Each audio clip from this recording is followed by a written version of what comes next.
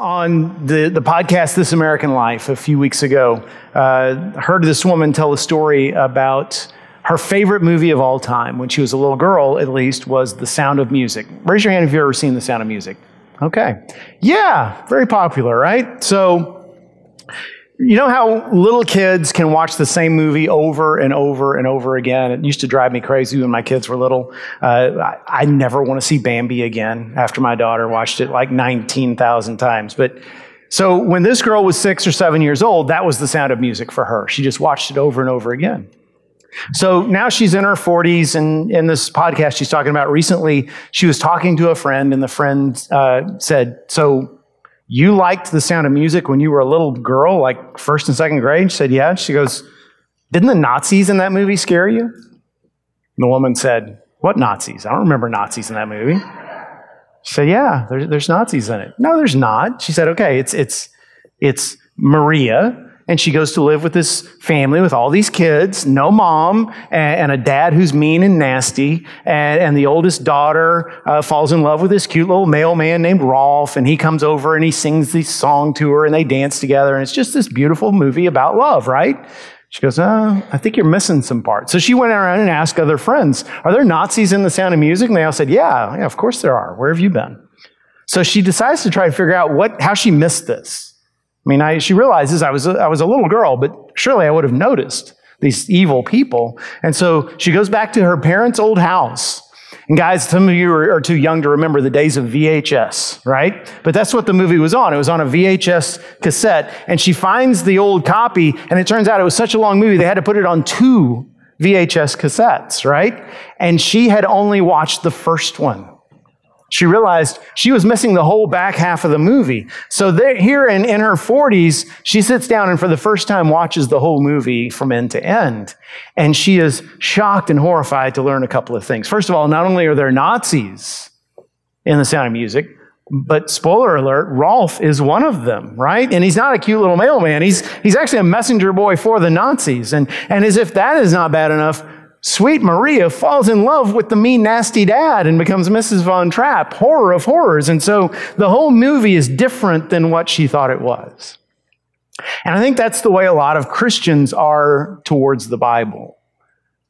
I've known a lot of Christians who think they know what the scriptures teach, at least the broad outlines. They would never claim to be theologians or Bible scholars, and they will gladly admit, I don't read the Bible like I should. And I've never actually read the whole thing cover to cover, but I know the basic storyline. I know the main characters. I know the gist of the teachings.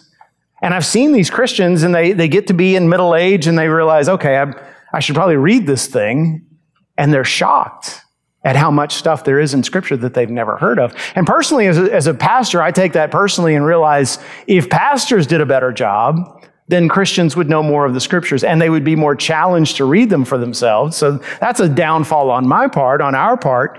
But I think this is especially true when it comes to biblical teaching about wealth, about possessions, about finances and money. When you go to some churches, you get the impression that Jesus' teachings on money were pretty similar to what Bill Gates might write or Elon Musk might write when he talks about how to get rich. And there are teachings in the Bible that have to do with hard work, with money management, but a lot of those are common sense. You don't have to be a Christian to believe in those. A lot of times I feel like we as American Christians get the teachings of the Bible on wealth mixed up with the American dream. So the American dream is that anybody, if they work hard enough and they're disciplined, can go from poor to rich, from outhouse to penthouse. And it's true to a certain extent. Our country is very, very blessed with affluence and opportunity and freedom. There's a reason why people keep trying to move here.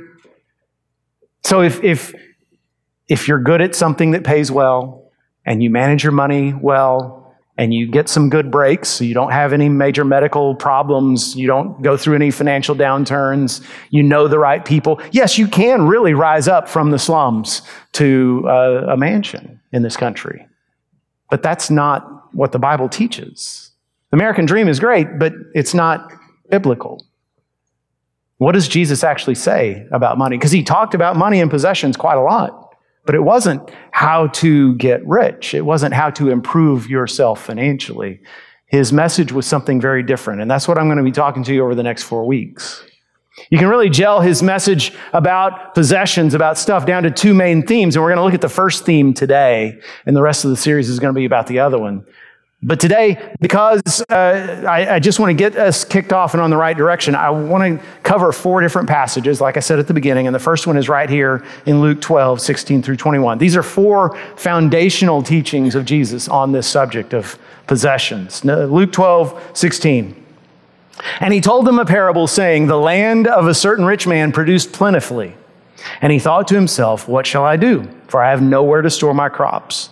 And he said, I will do this. I will tear down my barns and build larger ones. And there I will store all my grain and my goods. And I will say to my soul, soul, you have ample goods laid up for many years. Relax, eat, drink, be merry. But God said to him, fool, this night your soul is required of you, and the things you have prepared, whose will they be? So is the one who lays up treasure for himself and is not rich toward God. Now, the first thing I want you to see in this, and this is just for interest's sake, this is the only parable Jesus ever told in which God himself is a character. But the main thing I want you to see is this man, this parable is often called the rich fool, the parable of the rich fool. So the rich fool in the story, he does things that you and I would consider wise, we consider smart. He works hard, he puts his money up, he saves what he's gained, and God calls him a fool. But why? He's not condemning hard work and saving, because the book of Proverbs praises those things, extols those things. He's not calling him a fool because he built barns. That, again, is wisdom. He's not calling him a fool because he did well. As the story says, the land of a certain man produced plentifully. It wasn't even his intention. It's just he got a bumper crop. There's nothing inherently sinful about living in a place or a time or an era in which there's affluence and you do well financially. That doesn't make you either better or worse in the eyes of God. So why does God call him a fool? And in this case, in a lot of cases, it's important to know the context. So if you don't hear anything else from this sermon, listen to this part. Don't pick out a story or a teaching or a verse of Scripture and just say, okay, now I know what that means. Know what comes before it and after it. Know when it was spoken, to whom it was spoken. Jesus is talking to a young man who has just come to him and said, teacher, divide the inheritance with me. Teacher, tell my brother to divide the inheritance with me. So he's trying to get Jesus, the Son of God, involved in his family dispute with his brother. Probably what happened was, in that culture, it was traditional that when the father died, the eldest son got most of the estate, and then he administered it to everybody else. As the oldest child in my family, I think that's a good idea. Too bad we don't do it anymore. This guy's coming to Jesus saying, I don't think that's fair. I don't trust him to administer it to me fairly, so tell him to give me my share. And Jesus' answer is, okay, number one, I'm not getting involved in your family dispute. This is not what I came for. Number two, as he says in verse 15 of Luke 12, be on your guard against all kinds of greed. A man's life does not consist in the abundance of his possessions. So Jesus, right there on the spot, diagnoses this guy's heart and says, you're caught up in greed and you need to watch out because it will lead you to destruction. And then he tells the story of the rich fool. So what is Jesus saying? Jesus is saying that if you base your self-worth on your wealth, that is going to lead to spiritual suicide. He's saying, if you think you can't be happy unless you have this better car, this nicer house, be able to dress in these clothes, be able to take vacations no longer in a Motel 6, but in some swanky Airbnb somewhere. If you think that's what is required in order for me to be happy, in order for me to have a meaningful life, then you are headed down a road to destruction. In fact, your life will end in misery, even if you get all the things you're driving for. Context is key. So the second teaching, Matthew 6:24. Jesus said, no one can serve two masters. For either he will hate the one and love the other, or he will be devoted to the one and despise the other. You cannot serve both God and money. Some of you still read out of the King James Version, and you might notice that it says God and mammon. That's actually a literal translation of what Jesus said. Because Jesus, in that moment, gave money a proper name.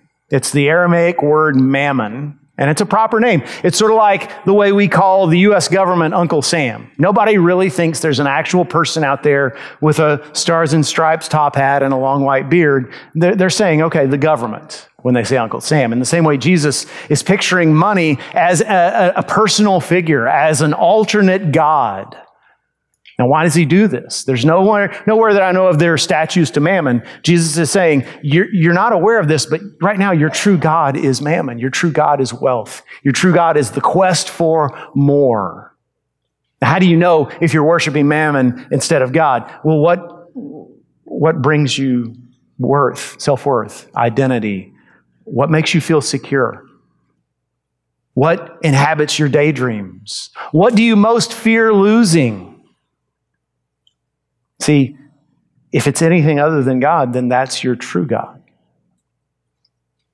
And what a lot of Christians do is they'll say, oh, no, I'm fine. God and money work hand in hand for me. Because I worship God, I'm gaining more. Because of the way American preaching so often is, it's this idea that if I'm faithful, then God's going to bless me with more. I'm going to have more abundance, more resources, more wealth. And what it really comes down to is there's a lot of versions of Christianity in America that are really asking Yahweh to help you serve Mammon instead of the other way around. And that's what Jesus is warning us against. There's this guy, Robert Hansen. You probably don't recognize that name, but he was famous or infamous back in the 1990s. He was an FBI agent, served our country. He was known to his neighbors and his friends for being very extravagant in how he loved his wife.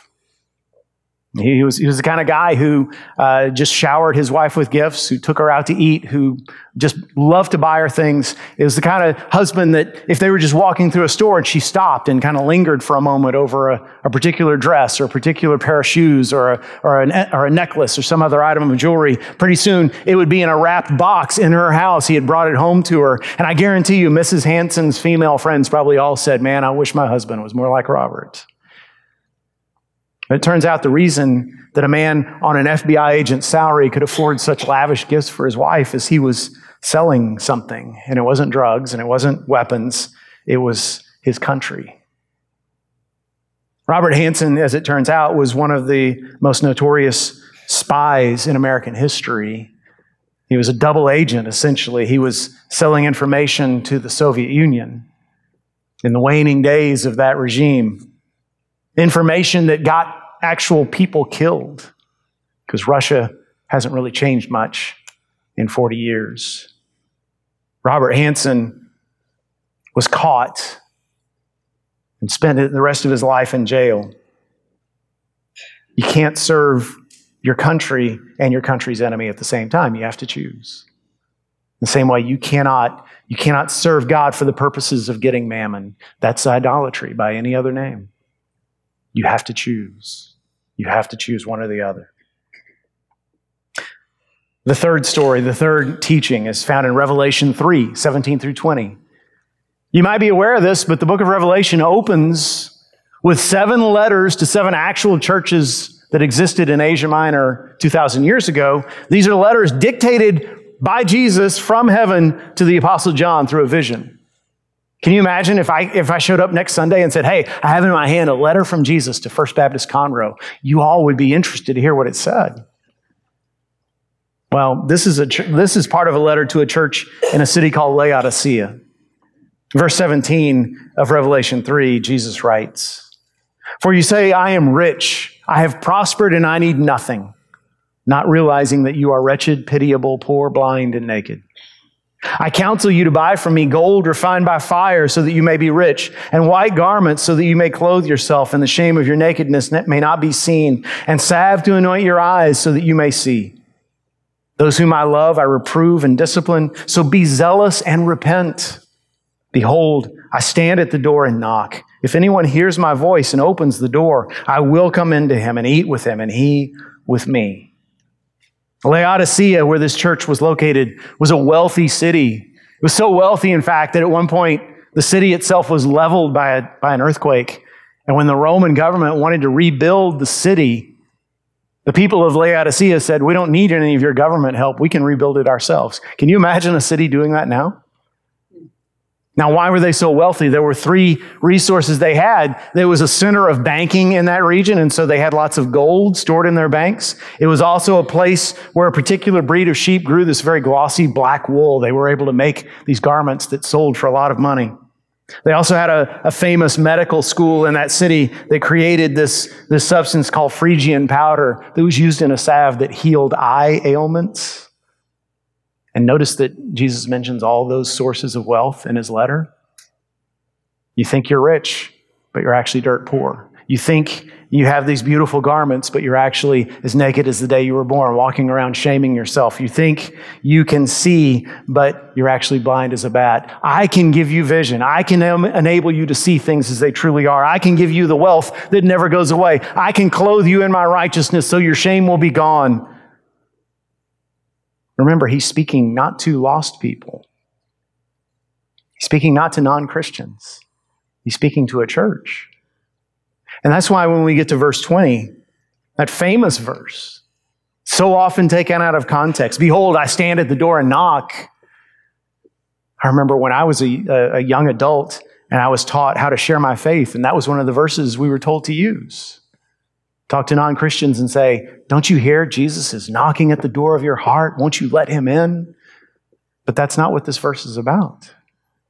Jesus here isn't talking to an individual. He's talking to a church. He's not talking to non-Christians. He's talking to a church full of professing believers. Imagine that letter that I bring home from Jesus to First Baptist Conroe says, I'm outside your fancy atrium, knocking, banging with all my heart, and no one's letting me in. Y'all are in there preaching your sermons and praying your prayers and singing your songs, but I'm not even invited. You might say, how can that be? How can that happen? For the Laodiceans, their wealth was the loud music that distracted them from the voice of God. They didn't miss him because they looked around and said, well, look at all this stuff. Look at all we have. What more do we need? And Jesus goes, me, you need me. How come I'm not part of that? What an indictment of a church. And friends, that can happen here. Make no mistake, it can happen here. When mammon takes over, Jesus is out the door. Now, the last teaching we're going to spend the rest of our time with, it starts with Mark 10, verse 17. As he was setting out on his journey, a man ran up and knelt before him and asked him, good teacher, what must I do to inherit eternal life? And Jesus said to him, why do you call me good? No one is good except God alone. You know the commandments, do not murder, do not commit adultery, do not steal, do not bear false witness, do not defraud, honor your father and mother. And he said to him, teacher, all these I have kept from my youth. And Jesus, looking at him, loved him and said to him, you lack one thing. Go, sell all that you have and give to the poor, and you will have treasure in heaven, and come, follow me. Disheartened by the saying, he went away sorrowful, for he had great possessions. This is one of the more famous stories in the scriptures, one of the saddest stories in the scriptures. We call it the parable or the story of the rich young ruler, because another one of the Gospels refers to him that way, as a ruler of people. But there's three things I think people miss. And the first is the man who comes to Jesus in this story is obviously very religious and very moral, because when he says to Jesus, I've kept all these commandments from my youth, Jesus doesn't correct him and say, you're lying. Jesus saw his heart and saw that he had been very diligent, very conspicuous in his religiosity and his morality. Secondly, Jesus here isn't saying that, oh, well, you're just too rich. I can't accept you because you have too much. There's nowhere in the Bible that says how rich is too rich, right? Nowhere in the Bible does it say, okay, you've got too much at this point. Nowhere are we given any means for legalistically judging someone else's possessions. It's all about what's going on in our heart. And by the way, Jesus never made this demand of anyone else. You can't earn your way into heaven by giving to charity or by helping the poor. That's not something you do to make God love you, but it's something you should do because he does. The third thing about this story is Jesus wasn't trying to drive this man away, and he wasn't setting up a test for him. I think a lot of people read this story in that way to say, well, Jesus is testing him to see if he's worthy of heaven. No. It specifically says Jesus said this because he loved him.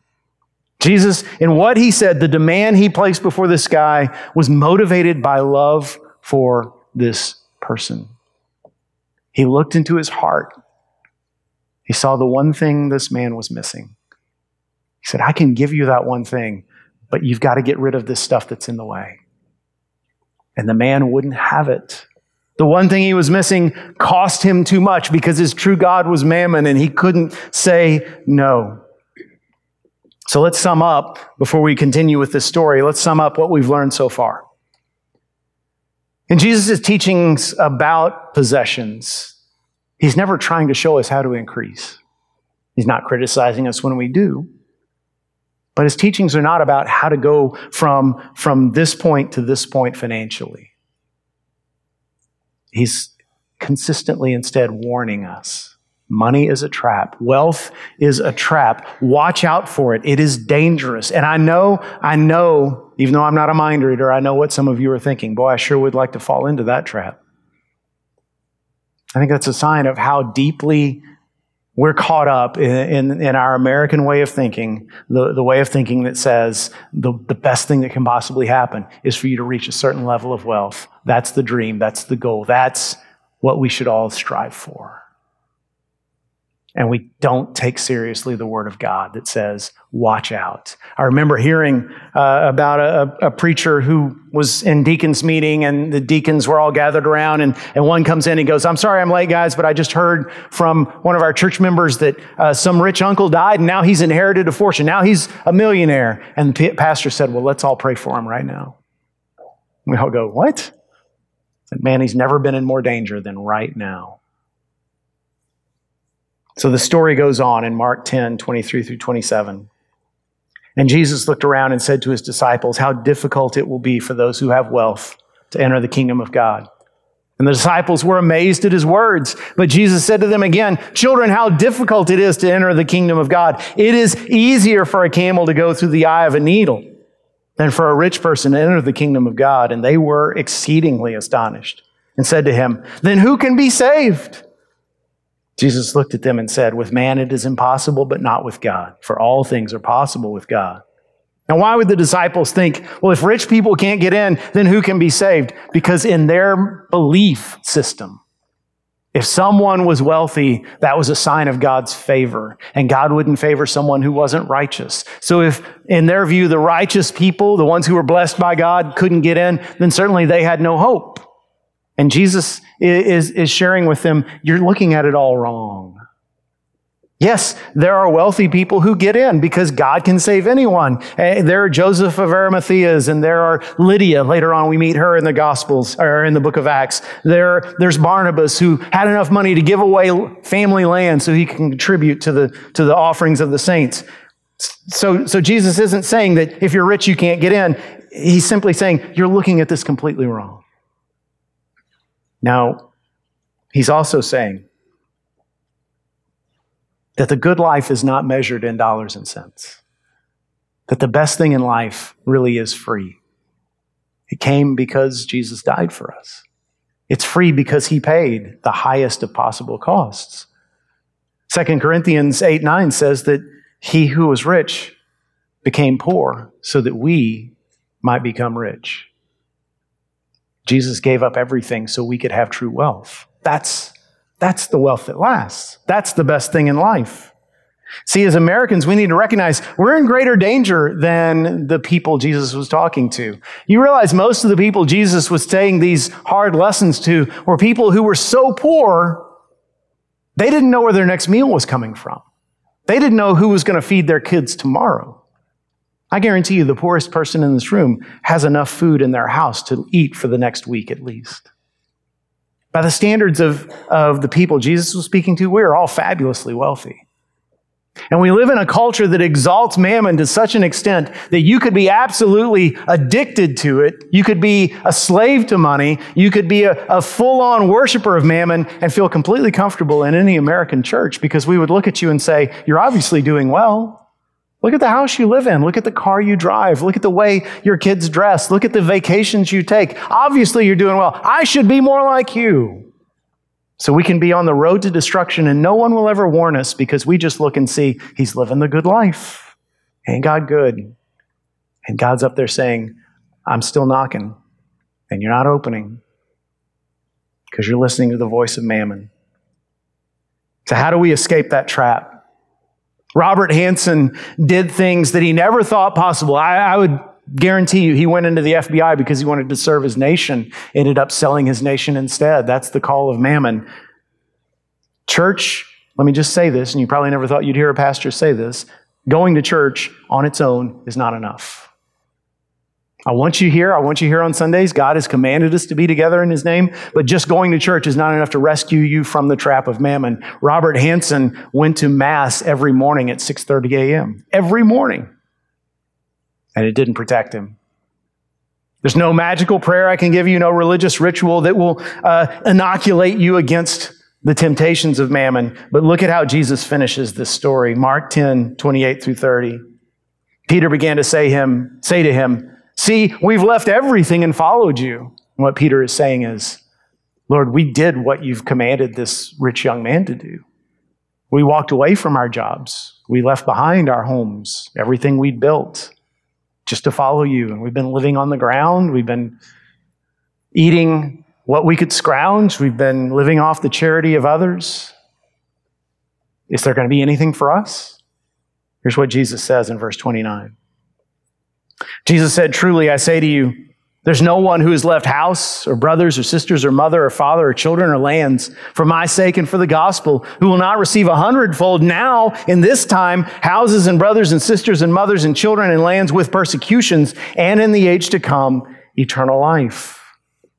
There's a lot in that I'd like to unpack, but I don't have time, including the fact that Jesus promises us not just blessing, but persecution. I don't ever hear preachers preach that sermon. And also the idea that there are some prosperity gospel type preachers who like to make this into a mathematical formula and say, well, Jesus said it would be 100-fold. So if you give my ministry $100, you'll get back 10,000. You can count on it. It's funny, nobody ever says, if you give 2 children to the church, you'll get back 200 kids. And nobody ever preaches that. Seems like God's math might be a little different, right? But what I want to point out to you is, what Jesus is saying is, you'll never regret anything you give to me.